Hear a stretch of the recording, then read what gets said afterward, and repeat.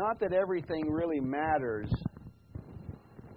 in the same way that we think it matters. Some things we just like because we're like people, and we think they're a blessing.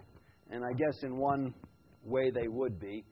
But I don't know if a jelly donut is like really the hand of God moving in our life. But sometimes we get excited about little things. Now, sometimes I think, maybe the Lord is actually moving in certain things. But I'm not sure how much. Sometimes God just maybe is encouraging us or knowing the frailty of our flesh. I think someplace it talks about He knows our frame, it's but dust. So He has mercy on us. And sometimes we just see things in a different way. And we're going to have to trust that God is speaking to us in those things. But as we start, and I don't want us to put any hope or confidence in experiences or even things that we feel we get a revelation of. And I do think God takes us from glory to glory and from faith to faith. And even as Pat was sharing, sometimes we do get like, wow, I see some things. And that's a good thing. But Paul actually says, I don't want to glory in those things because I might begin to think that I have hope. That, somehow I did that. We'll get to that. I'm getting a little bit ahead of myself. But when we speak, it puts things out there, we can build on them. But it's good to have a relationship with the Lord. And it's good to come to revelations. And it's good to come to truth. And it's good to have experiences. But all of those things, the Bible says, is going to be done away with. And the only thing that's going to really remain is the Lord Jesus Christ. And that's really where our focus needs to continually be. And the battle is, in serving God, I get in the way. I always get in the way. But, okay, I said I needed something to start on. That's not what I want to start on. But, I was looking at that montage of pictures, and it's, kind of really touching, nice. You look at them, and you can look at it a couple different ways. I mean, probably a lot of different ways. You can, wow, you sure got old. Or, all those people that have left. And as I was looking at that, I didn't know if it was the Lord, again, if it was just a jelly donut or what it was. But I said, wow, what a heritage we have. And sometimes it's, and again, the glory of this earth, the excitement of what we're doing fades real quickly. The Bible talks about, I believe it's in James, that the glory of grass is just here for a moment. And sometimes we wonder, what are we really doing? How come nothing's happening? And we're going to talk about that. Well, there is something happening. God is at work in you. See, it's Christ in you, the hope of glory. Not what you're able to do. Not even in your understanding that the Lord is working. But it is. Christ isn't working when you think He's working, or when you're good, or when you've got a revelation. The grace of God in the gospel story is God is at work in you because He's God. God doesn't love us because we somehow now, He knew that we were going to work it out and He loves us because His nature is to love us. And that's, our eyes have been opened to know that God is at work in us. But as I was looking at that, and I'm prefacing that because I don't want us to have any hope, because sometimes if we just understand things in the natural, we're going to be really discouraged. Because we're always looking for stuff.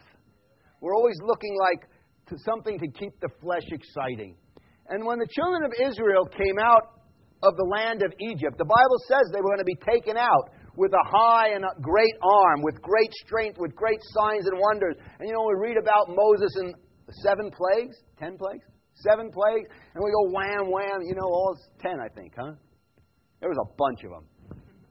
And they were powerful. And we think, wow, God said He chose the children of Israel to glorify His name. He chose the children of Israel that God would be all in all. That all the nations would know that He was the Lord God of the universe through these people that He chose. Now, again, as He speaks there, He speaks to the children of Israel, He says, why did I choose you? You know, it wasn't because you were so great. It wasn't because you were... He says, I just chose you to glorify my name. And thousands of years later in the gospel, hopefully we'll get to that in John 15, Jesus says the same things to His disciples. I have chosen you. Why? Well, He's got His purpose that He's desiring and is working in our lives. And the Holy Spirit is working in us that we begin to understand that, or at least acknowledge that God has chosen you. Not because of any other reason other than His foreknowledge and grace, that He says, I have chosen you as a vessel for my glory. But as the children of Israel came out, it says they came out with a high and a great arm, with great strength, with great signs and wonders. They actually, here they are just, happy as a clam. And they're dancing around.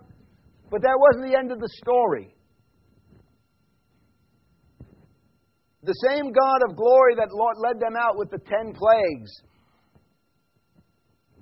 and opened up and kind of got them excited, His purpose wasn't to keep them excited. His purpose wasn't every day to deliver them out of Egypt and to kind of keep them happy and keep them like, wow, God is real. He actually brought them into the desert for His purpose. See, we have to come to the place that many times we just want to look at the mural and go, wow, we're not doing anything anymore, are we? You could look at it and go, wow. The first thought that came to me, I said, wow, I'm looking at some of the stuff. It's not that long ago. But it seems like I said, wow, that's a lifetime ago. Some of it doesn't even seem real. And then the thought came to me, wow, we have a rich inheritance. And what really, really touched me, and again, I don't put much hope in it or any confidence in it. And you might go by that sign for 20 years and go, wow, I don't feel anything. Well, see, it's God who opens our eyes. See, it's God who reveals things to us. It's God's timing. And whether I'm getting a revelation, quote, unquote, or not, God's at work. It may be God's desire to not open your eyes right now. It may be that you're in the silent treatment. It may be that you're just going through the things that God is working for His purpose to be fulfilled. And so as I'm looking at that, I said, wow, what an inheritance. And Hannah was there looking at it first. And really, the wonderful part was that she's part of that inheritance. See, the things that worked here were part of that. And then I kind of, then this might just be, human nature. I said, wow, because it's easy to forget how many thousands of lives we touch. Not that it really matters on Monday morning. But, it's sometimes easy to forget. We have touched nations. We have touched, Paul talks about some plant, some water, some weed, some give the increase. That's not up to me.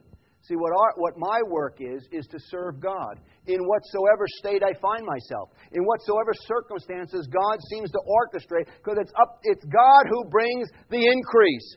Have you ever murmured against? Have you ever wanted God's job? Have you ever told Him what He's doing wrong? Am I the only one here? Okay. Well, see, it was like Nash. If you came full, there's no sense in coming.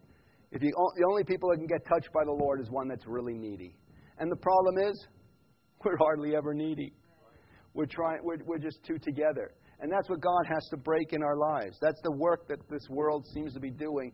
And that's what happened with the children of Israel. They were all excited. Praise God. Yes, God's real. And then stuff. Because He wanted a kingdom of priests. And He was going to show them what a stubborn and stiff-necked people they were. He was going to try them for 40 years in the desert so they could learn two things. One, if you'd serve me or not, you'd learn that. We found out, no, there's none righteous. No, not one. And that man doesn't live by bread alone. We don't live by our own experiences or by our own desires or appetites. God is at work in us. So again, I was looking at that. I was blessed that God through all the stuff that He's working with, has touched nations, thousands of lives that are, and it's easy to forget that. And again, that may not keep you. That's just kind of like the jelly donut, and it's nice. But we want to see what God is. We want to come to know Him. Because it's easy to forget that God is at work and not you. He really doesn't need many. He doesn't need a lot of stuff to get done. What could you possibly do for God? So, with that, let's get started. Talking about God's purpose and Him working in our lives. Let's turn to Psalms 115.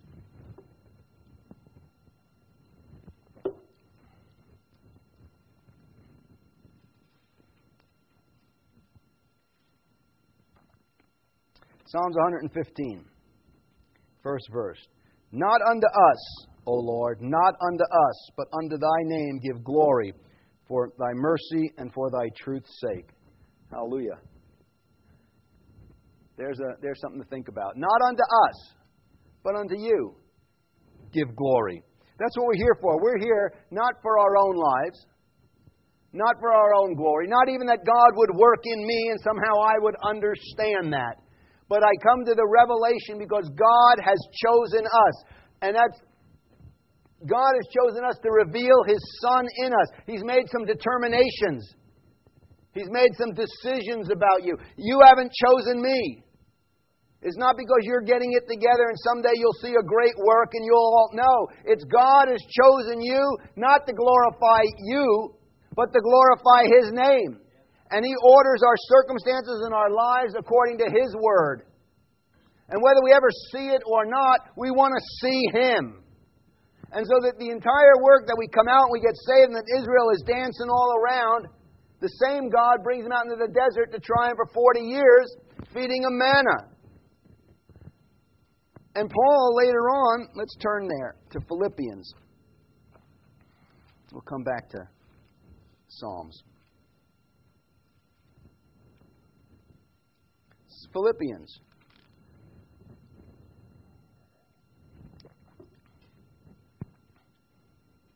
It's easy to just get caught up in the things of this world. Jesus warns us over and over. Don't get caught up with the things of this world. Don't get caught up with your appetites. Don't get caught up with the cares of this life. Don't be persuaded by riches. Don't be persuaded by men. Don't be, John talks about don't fall in love with the things of this world. If you love the things of this world, you're going to hate God.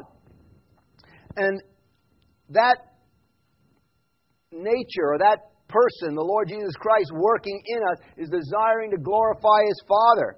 And the main part is we need to get out of the way of serving God.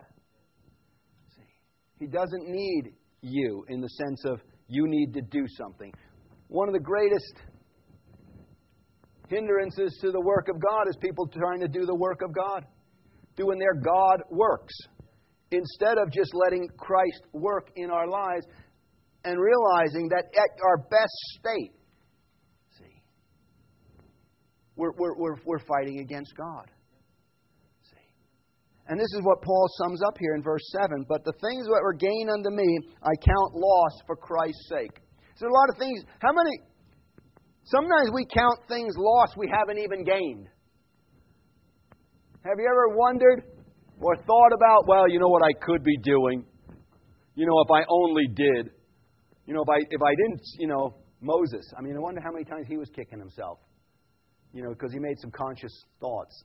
But Paul says, what those things that count gain unto me, or even the things that I possibly could have gained, I count loss because our eyes have been opened because of God's sovereign choosing and predestination. He's chosen us to glorify His name. And that is the entire purpose of life and of the universe and of heaven and angels and all things, is that God would be all in all and He's sovereign, and our lives are here as a manifestation or as a witness that there is a God in heaven. And He came to be the Redeemer, and His name is the Lord Jesus Christ. Let me read a statement here.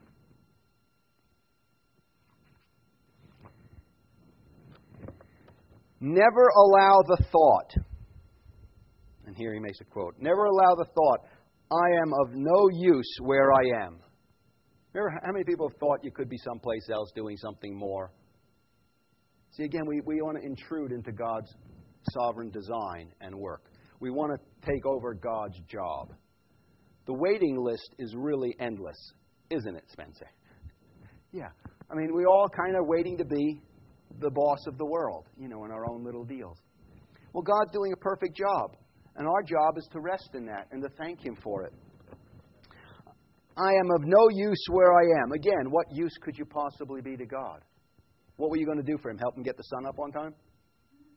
How about were you going to straighten out the church? A lot of people have been doing that. Paul, he was a great starter of it. He was going to straighten out the kingdom of heaven. Thank you. No. When you come to the end of yourself, so you're going to find out the Lord was always there. He was working when you thought He wasn't working. But never allow the thought that I am of no use where I am. I like this. Because you certainly can be of no use where you're not. It's vain imaginations. If I was only... No! They were questioning God's sovereign work in your life. See, and as Pat was sharing, something came to mind because Jim had this tape, I guess a CD, and one of the excerpts was, and I remember him teaching on it, the molding of a man. And he was basically talking about women and wives and how they need to understand God's work in a man. And a lot of that's going to be through suffering. And a lot of things that we don't see. We don't see the Lord yet working. And we don't understand all His purpose. If we would have looked at the life of Joseph, and it sums it up in the Lord Jesus Christ. If we looked at the life of the Lord Jesus Christ, at the end of all things, we summed it all up. We think He's stricken, smitten of God, and forsaken. Because we're not understanding that God is at work. But he says to the women to understand God's Word and to understand God's plan in a man. Because sometimes it's not going to look like what it yet is supposed to be or what God has intended for. When metal comes out of the ground, it doesn't look like an automobile. It goes through all kinds of things that doesn't have anything to do with an automobile. It looks like raw dirt. It looks like this. And you could be tempted to say, oh, what good is this? What use is this? Ruth, what good are you doing being a beggar? Even Naomi told her, don't stay here. There is nothing for you here. It is used up. Naomi, what did she do all her life? Regular story. Married. I don't know if the man was a good man, decent man. Don't know. It's under pressure. Economic downturn. Yeah. Thank God there wasn't a lot of people trying to be mini providences. What do I mean by that? Well, we want to play God in our situations. How many times have you wanted to spare people from God's dealing in their life? How many times have you wanted to spare your dealing? Again, it comes down to, what use is this? What good is that? You're trying to be a mini providence. Instead of doing our job, I'll tell you what our job is so we can make reference to it. Go back to Psalms. We were in Psalms 115. Yeah, but that's not where we're going to be. Yeah. Psalms 115. Go back 2 Psalms. 113. Praise the Lord, O ye servants of the Lord, praise the name of the Lord. Blessed be the name of the Lord from this time forth and forevermore. From the rising of the sun to the going down of the same, let the name of the Lord be praised. The Lord is high above the nations and His glory above the heavens. Praise the Lord. The Bible says in the New Testament, in everything through prayer and thanksgiving. We have a job. It's not God's job. That has already been taken. Your resume is no good. It's not even wanted, but we're always trying to submit it. Oh God, you don't understand, and if you don't... Here is your work. Thank God. You're to praise the Lord. Oh, there it is. Something's rising up, isn't it? Why? How come? I don't see. That's the work of God. You're not going to be able to see. And in Psalms 115, he kind of goes on with this. Oh no, it's 116. But it's not unto us that get glory, it's unto the Lord. What shall I render, in verse 12 of 116, what shall I render unto the Lord for all His benefits to me? What would you possibly be able to do for the Lord? Well, I got a lot of God projects. Do you want to be useful? Do you want to be used? Would you like to make a name for yourself? Would you like a better life than Naomi? I mean, there again, Naomi, we're back to her. We'll get to this.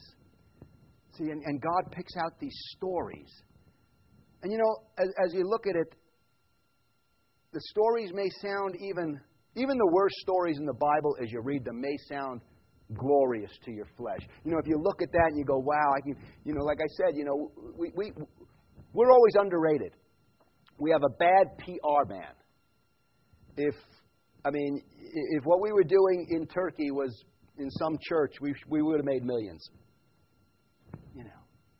But even when it's happening, it never seems that way. See, we've affected and turned the course of nations, and yet, thank God, we don't understand. I think Shadrach, Meshach, and Abednego, when they turned the course of a nation, they didn't understand it either. They didn't see it either. It wasn't like, dun, da, da, da, whoa, we're really being used of God. I doubt it. All the Gideons. It was just going through the court, the Naomis. That's why I like some of these other stories. Because some of the other stuff, he said, wow, they really kind of finally at the end, Gideon at least got the, and he didn't get to beat anybody up either. He just kind of said, aha, and they ran away. He can't take any glory, not unto us, but unto your name. What did Gideon do? Okay, so now I'm going to teach you how to put to flight the armies of the aliens. Let me give you these 7 principles. And some of you guys, some of us, well, nobody here that I know of. Thank God we're all losers. Some of us could actually pull it off. But most of us just don't even have that much smarts. But thank God. See, it's going to be unto Him. See, we could learn, well, you do this, you do... No, see, God was at work. And that's what Gideon couldn't understand. You mighty man of valor, I'm going to call you. Well, here, and then he began to play mini providence. Well, if God was working, how come this, how come that? God was working all the time, even though you didn't understand it. And our job is not to understand it or to even ask God for an explanation or to argue with Him. It's to give thanks. Thank you, Lord. This is beautiful for situation, the joy of the whole earth. This is the day the Lord has made. He orders my steps. God, you're working in my life right now. Well, how come? You're not mini providence. It's Christ working in it. And the gospel message, it's opened our eyes that God is at work. And so you have a person like Naomi. She goes, there's a famine in the land. It's a normal story. A lot of people losing their houses now. A lot of people out of work. A lot of people live. And that, some people just, we're just going through. And all of a sudden her husband dies. And that's not like, wow, what happened? People's husbands die all the time. Not a terribly unusual story. She was going to change the course of nations, and yet it did not appear that way. Now, I think maybe up in heaven, I don't know how that works. Maybe she's looking at this mural up in heaven, and she's seeing her life and going, wow. God worked that in. See, it's in knowing and being thankful to God that all things work together for the good. And in everything, the battle is in everything to make prayer with thanksgiving unto God. And in the seemingly nothing things, it's God will be moving. When the earth was without form and void, God created life. And so here Naomi, husband dies. She has 2 sons. They get married. Wow. Whoa! I want to tell you, and a God who was moving. And they had 2 sons, and they got married. They got married. Wow. Man, there was not any of that. When our hotel was getting taken away and we were away from home, it wasn't like, whoa. We were just doing what we were sent to do. And God was changing the course and is changing the course of history. And you don't have to be in Vaughan, Turkey to do it. You're doing it right here and right now, whether you even know it or not, or whether you're even thankful or not. But wouldn't it be nice to say we practice the Word? Thank you, Jesus. That is my work. To know that it is God working in me. It's Christ in me, the hope of glory. And you are working powerfully. So someday, and I don't even want us to look forward to that. Someday I think there'll be a mural, and sometimes you look at that and go, wow. And you can get bitter. You can get bitter. How come everybody left must doing something wrong? I don't know why they, where is everything? I don't know. I'm not God. How come my husband died and then now help? I mean, it just keeps getting worse and worse around here. And now the son-in-law has died. Who's going to take care of me? I'm here in a foreign country. Or you just keep being thankful and knowing that God is at work. Hallelujah.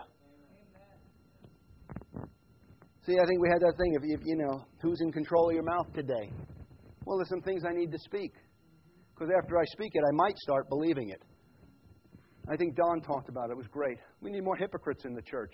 I'm tired of people telling me the facts. Don't bring me down. I've got my own facts. The road to Emmaus was full of facts. There was just no faith. Who's in control of your mouth? Either you're speaking the word, thank you, Lord, I know you're in control. We might get some understanding if we walk 40 years. Might learn 2 things. Or we can start exercising some faith. And I believe as we exercise faith, God, I don't know how it all works, somehow miraculously moves. He's glorified in our lives. So you have Naomi. The story seems to get worse and worse. I don't know where all those people are. I don't know where, It's here. The glory of grass is for a moment. The woo just doesn't keep you going too long, And I tell people the stories up in Eureka, and they go, "Wow, didn't seem like anything. Just seemed like you're going through life." Has anybody just seemed like you've been going through life lately?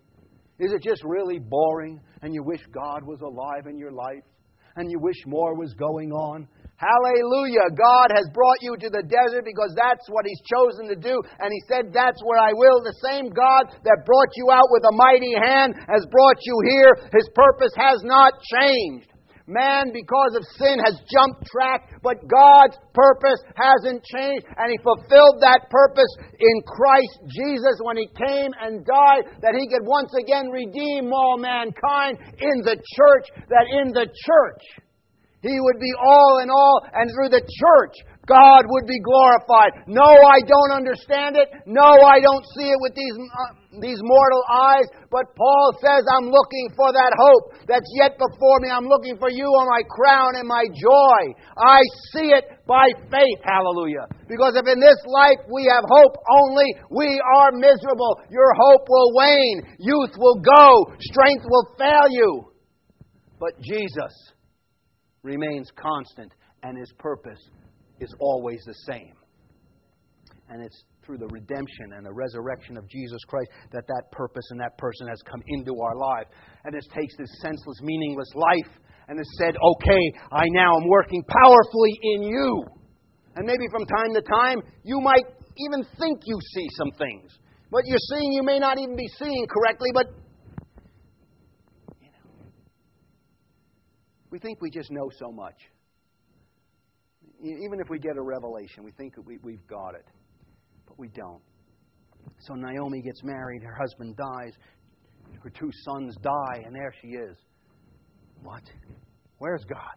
What kind of a story is this? Well, it's a glorious story because God is working. And then there's a Ruth. I think she's a Moabitess woman, right? Is that correct? Yeah, she's not. But I don't know what causes her to say, where you go, I'll go. What a ridiculous, even Naomi says, that's a ridiculous thing to say. There's nothing for you. You'd be a stranger in this country and I don't have any more kids. What are you talking about? She says, I'm going with you. And then we know that a God was going to move, and when Ruth made that thing, and a God threw down some gold. No. Now, He may do that from time to time. But, if you do that, I was talking to someone mentioned, it's a lottery mentality. There are people, I guess, I've never met one, nor have I met anybody that gave me any of the money. But I've never met anybody that won the lottery. Supposedly, there's people who win. And I guess there's people who actually win in Las Vegas. And I guess you could actually bank on that. And many times you'd probably be like those that go to Las Vegas. You've banked on a God coming through, and it didn't come through, did it? And so what do? You're mad. I lost this money, and I thought. Well, you thought. God never told you to bet on, 62, 7, or, play blackjack. I guess it can happen. Well, God's showing me to go to Las Vegas. Yeah, have a nice day. But a lot of times our lives are like that. You know, we're just hoping that it's going to come through. Well, Ruth was faithful.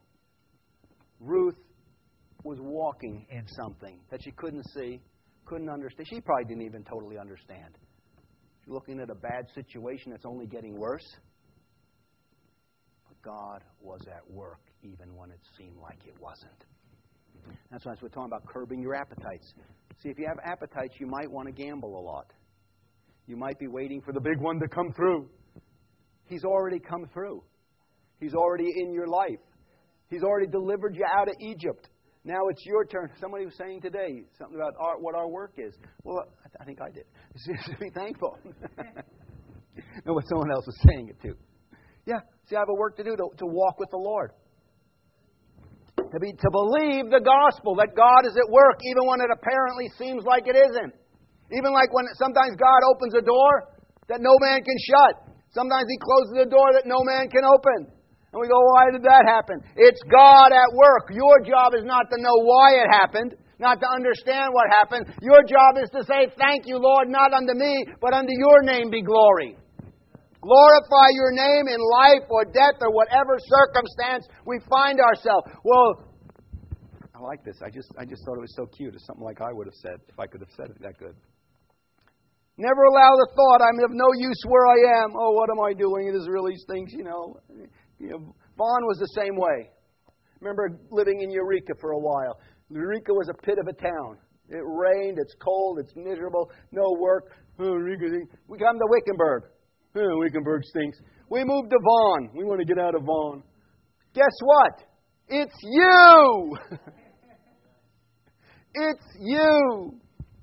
I'm of no use where I am. That's great. Because you certainly can't be of any use where you're not. Vain imaginations. This is where God planted you. Start following Naomi. That's where you are. You can be led around, well, I know if I'm going to, put all my money on the big one. It isn't coming through. Or we can just faithfully trust Jesus that He's at work.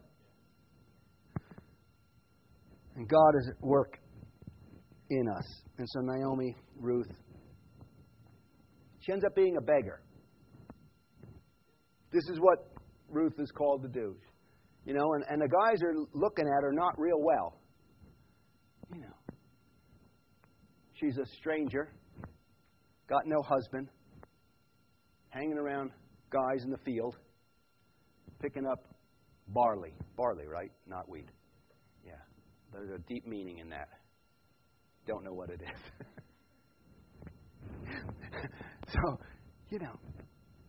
So Boaz, what a dunderhead. Oh, yeah. He was a rich man. He didn't need to be picking up trash. He didn't need to be taking care of this. He didn't need to aggravate his life. He says, okay, guys, back off of this lady. You looked at her well. Give her some stuff. Start doing something kind of strange, but not like normal stuff, because in the law it was said that you take care of the widows, you take care of the beggars. It wasn't like this was like, oh, Boaz wasn't spitting on her. No, this is what you were supposed to do. Now he went a little bit above the top. But again, it was kind of like probably something, what we would think natural was there. Like I said, sometimes I think God lets us think we're making our own decisions. And maybe He looked out and went, Ruth, well, she's a pretty nice looking lady. I think I like that lady. Now, I don't know how it all works, but it just kind of went through weeks or months or years. And then we know the rest of the story. This seemingly nothing story. Why is that silly story even in there? Well, it was because then it was kind of a Cinderella story. It all worked out well. No. We read later on in the books that this story, this seemingly nothing story that didn't seem to change generations, didn't seem to be really so exciting, didn't seem to be a great message of faith, could have been like a place in Wickenburg or Vaughn or Eureka, or it's the same old, every day picking up barley. Every day having to take care of Naomi. Every day, being looked at like the foreigner. If you've never been a foreigner, there is a stigma to it. See, we don't understand that real well. But living in another country as a foreigner, everything you do is uncomfortable.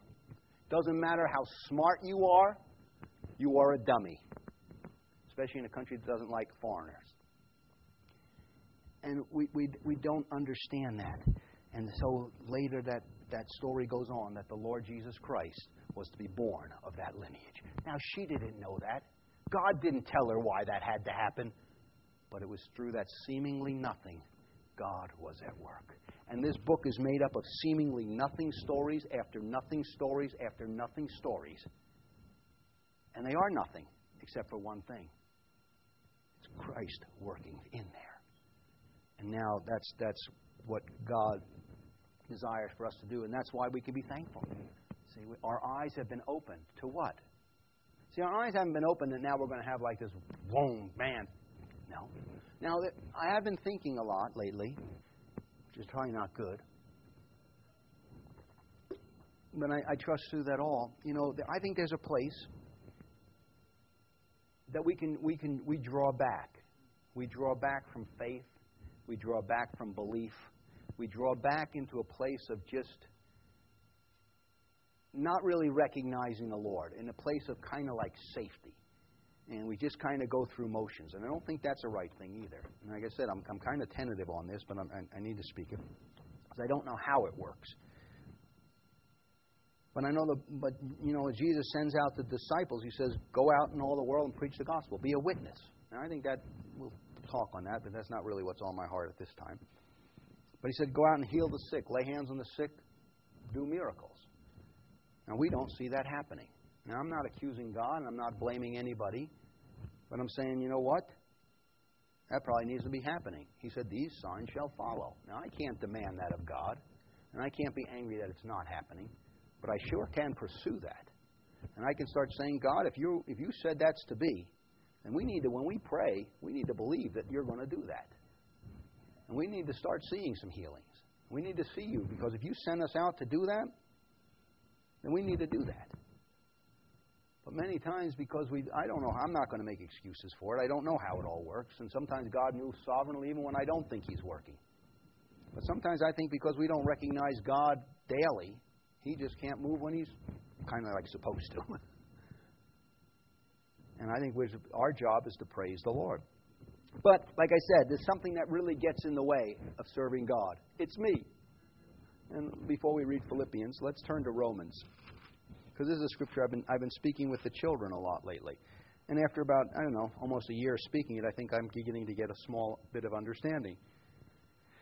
See, some people think because a preacher or a pastor or someone is teaching, they know what they're talking about. Don't be deceived. It's not true. See, we believe, I believe, therefore I have to speak.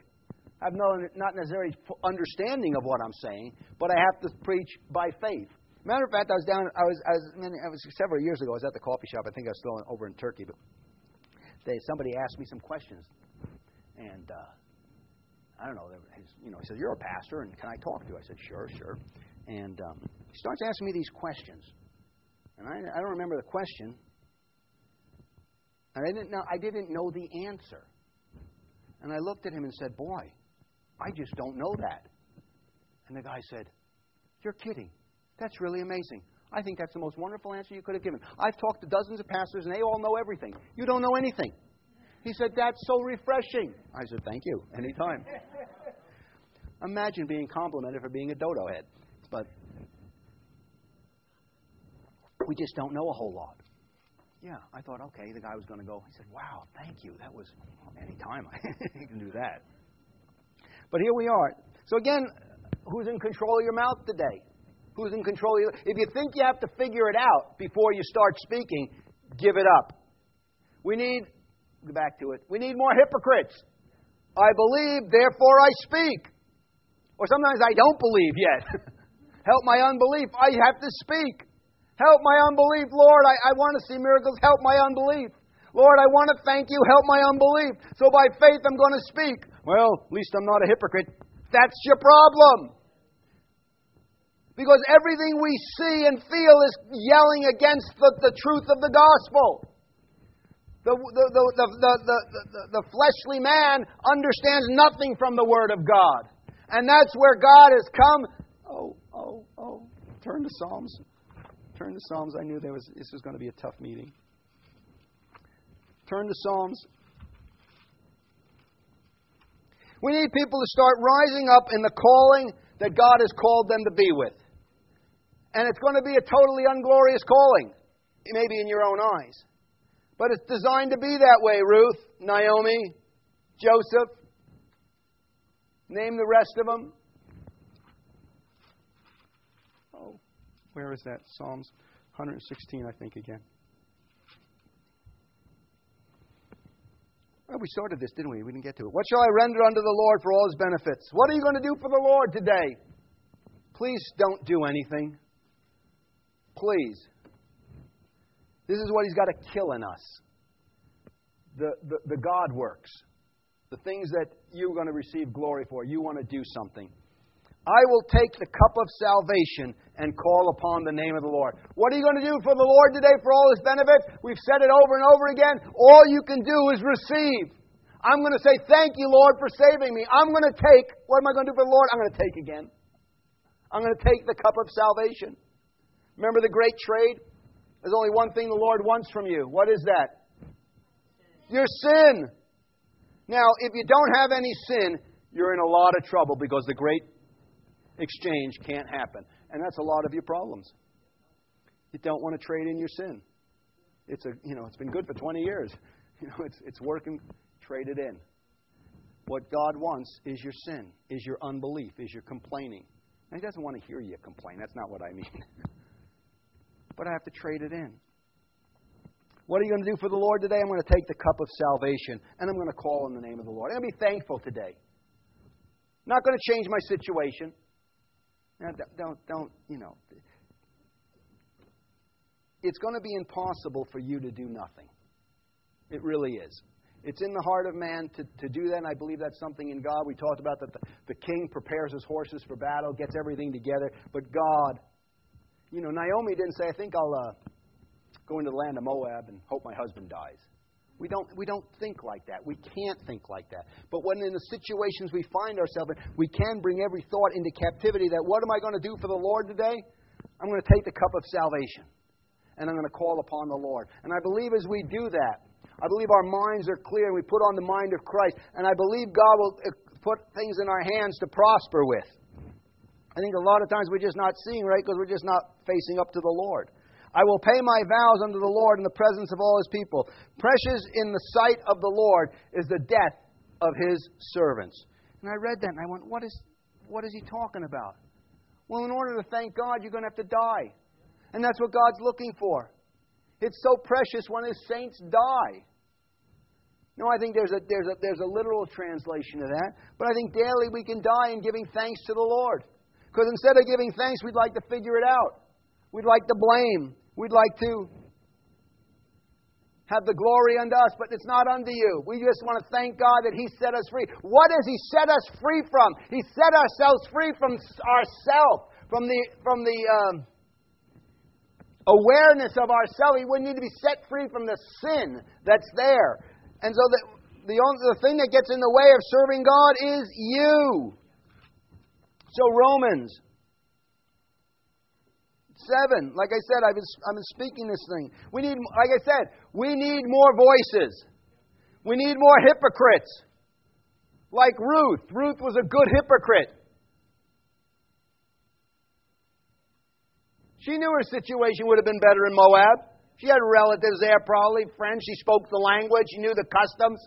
What a hypocrite. Oh, she's just trying to butter up Naomi. Naomi doesn't have nothing to butter up for. She was a hypocrite. Or we might like to say she was walking by faith. She was walking by something else. We're going to talk about what love is eventually. Okay.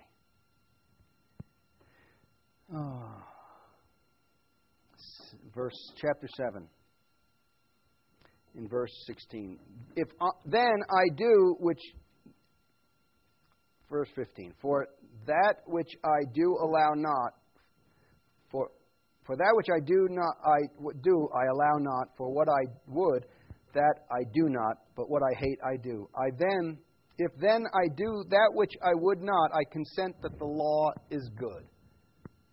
Now, I was thinking about that. The light, Jesus talks about himself as the light. And the law and the gospel really do the same thing. It's just that Jesus takes us out from the condemnation of the law. See, the law came, and if we read Romans, and it's hard to just stop and pick one verse from Romans. But Paul says that I didn't know sin until the law said don't covet.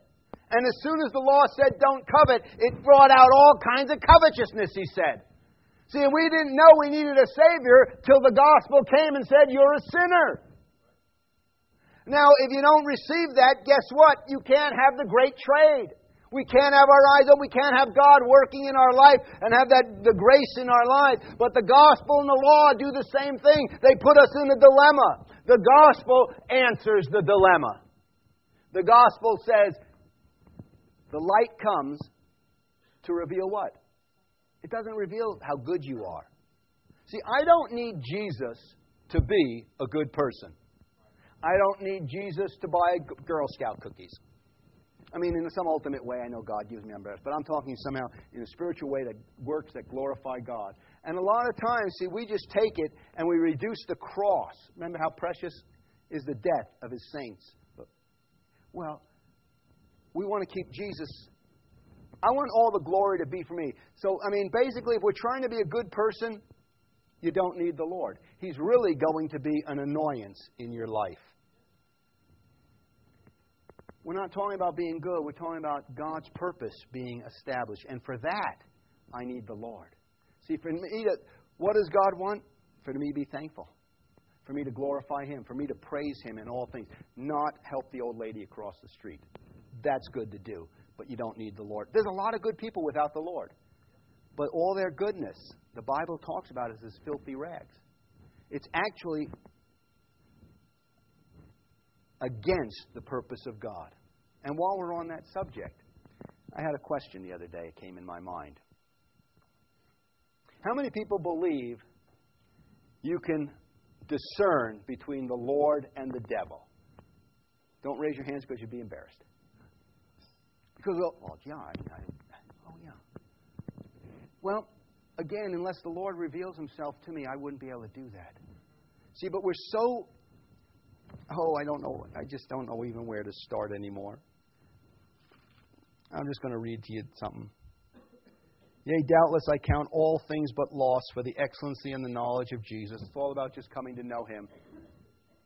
Just coming to know Him. Nothing else matters. Whatever you lose, whatever you gain, it doesn't matter. For whom I have suffered the loss of all things, and do count them but dung, that I might win Christ. Verse 9, that I might be found in Him. This is what Paul is saying he's striving for. Paul is striving for something. He's striving to no longer be found having his own righteousness. But he wants to strive that when he comes to the Lord, he will only be found with the righteousness of Christ, the righteousness which is of God by faith. I get in my own way when I'm starting to establish or come to God or come with an argument to God with my own standards, my own righteousness. And I somehow believe that I can discern what's better and what's worse for my life. I somehow think I can discern between the devil and God. And this is what Peter had. Peter was a man of God that had walked with Jesus Christ at that point for like 3 years or more. He had healed the sick. He had seen miracles. He had heard the Word of God from the Lord Jesus Christ. He had dropped everything and forsaken all things and followed Jesus. He was a man that should have been able to discern the voice of God and the voice of the devil. It would be easy, you'd think, to discern that. Unless we forsake His purpose as we do every day, unless God would somehow open the eyes of our understanding. And Peter stands up with all boldness in his own righteousness, in his own understanding, thinking that he finally learned something about God. Have you learned anything about God? Be careful. He stands up and basically rebukes Jesus and says, don't go to the cross. And Jesus has to say, get behind me, Satan. we can't even discern between the devil and the Lord. We might need the church.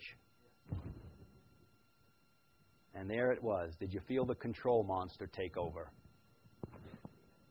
It's all about control. See, that's the whole thing. Who's in control of your life? Who's in control of your mouth? Who's in control of your thoughts? Who's in control of your actions? Who's in control of your thoughts? In Ruth. So Paul says, I don't want to be found having my own righteousness. I don't want to be able to say, well, this is what I've done, and this is what I do, and this is what I think. I wouldn't even know the difference between the devil and the Lord unless God showed me. And so my work would be to be thanking God, knowing that He's working all things together for the good. And whatever I find to do, I do it heartily as unto the Lord, knowing He's directing my steps. And sometimes that's going to end up with a dead husband and your life being a stranger. And you might be sold into prison, or you might lose a hotel, or you might do... Now, I'm not saying that... See, some of the stuff you bring on yourself because you're stupid and you make some mistakes. Those are things, you know what God's going to say to you? You were stupid and you made some mistakes. Now you're going to have to learn your lesson. But even in that, God's working. See, Moses had the same problem. He thought he was going to take care of God. He knew God. He knew God's plan. Just didn't know the Lord. And didn't know how God was going to work. He had a God project. Just God wasn't into it. So he stepped out.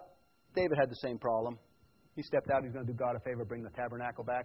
Ends up being dead. And the Bible says he was sore dismayed. King James, he was bummed out. He said he was mad at God.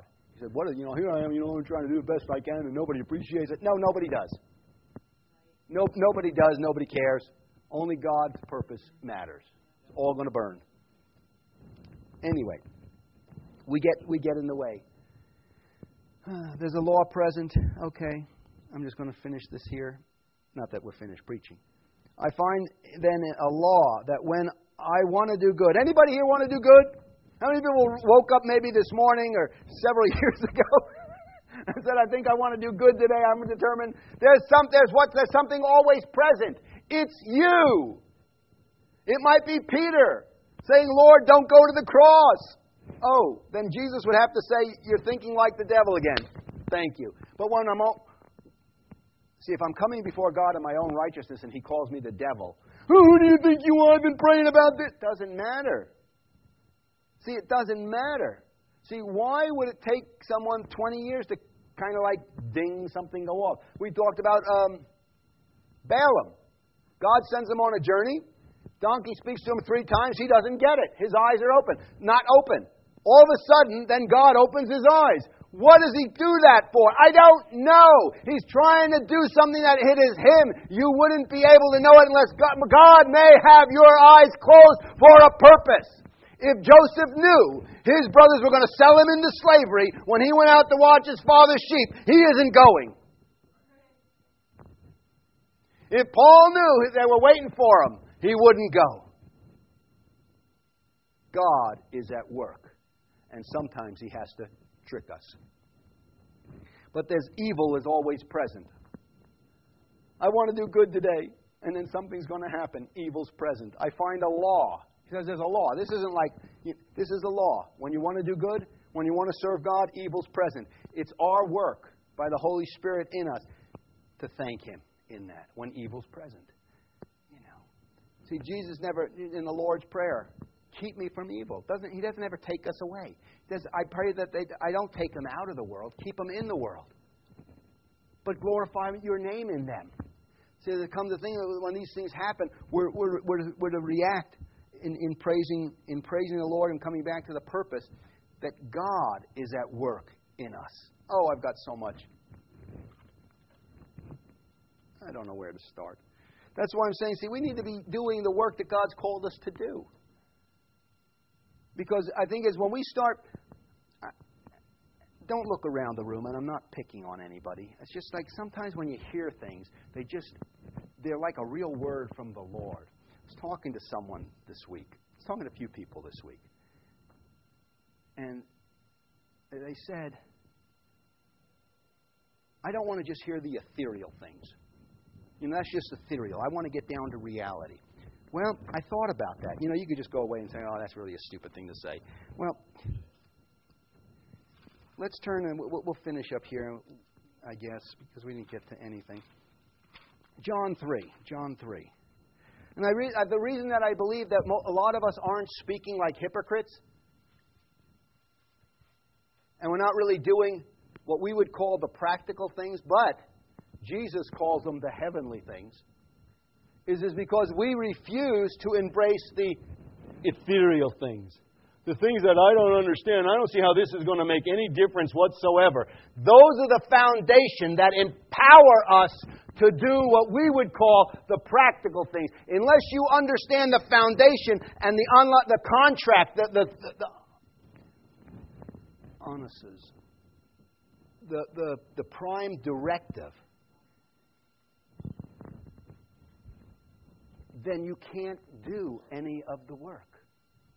And the reason that the work breaks down is because we're not of the same mind. We're not speaking the same ethereal things that seem to have no bearing whatsoever.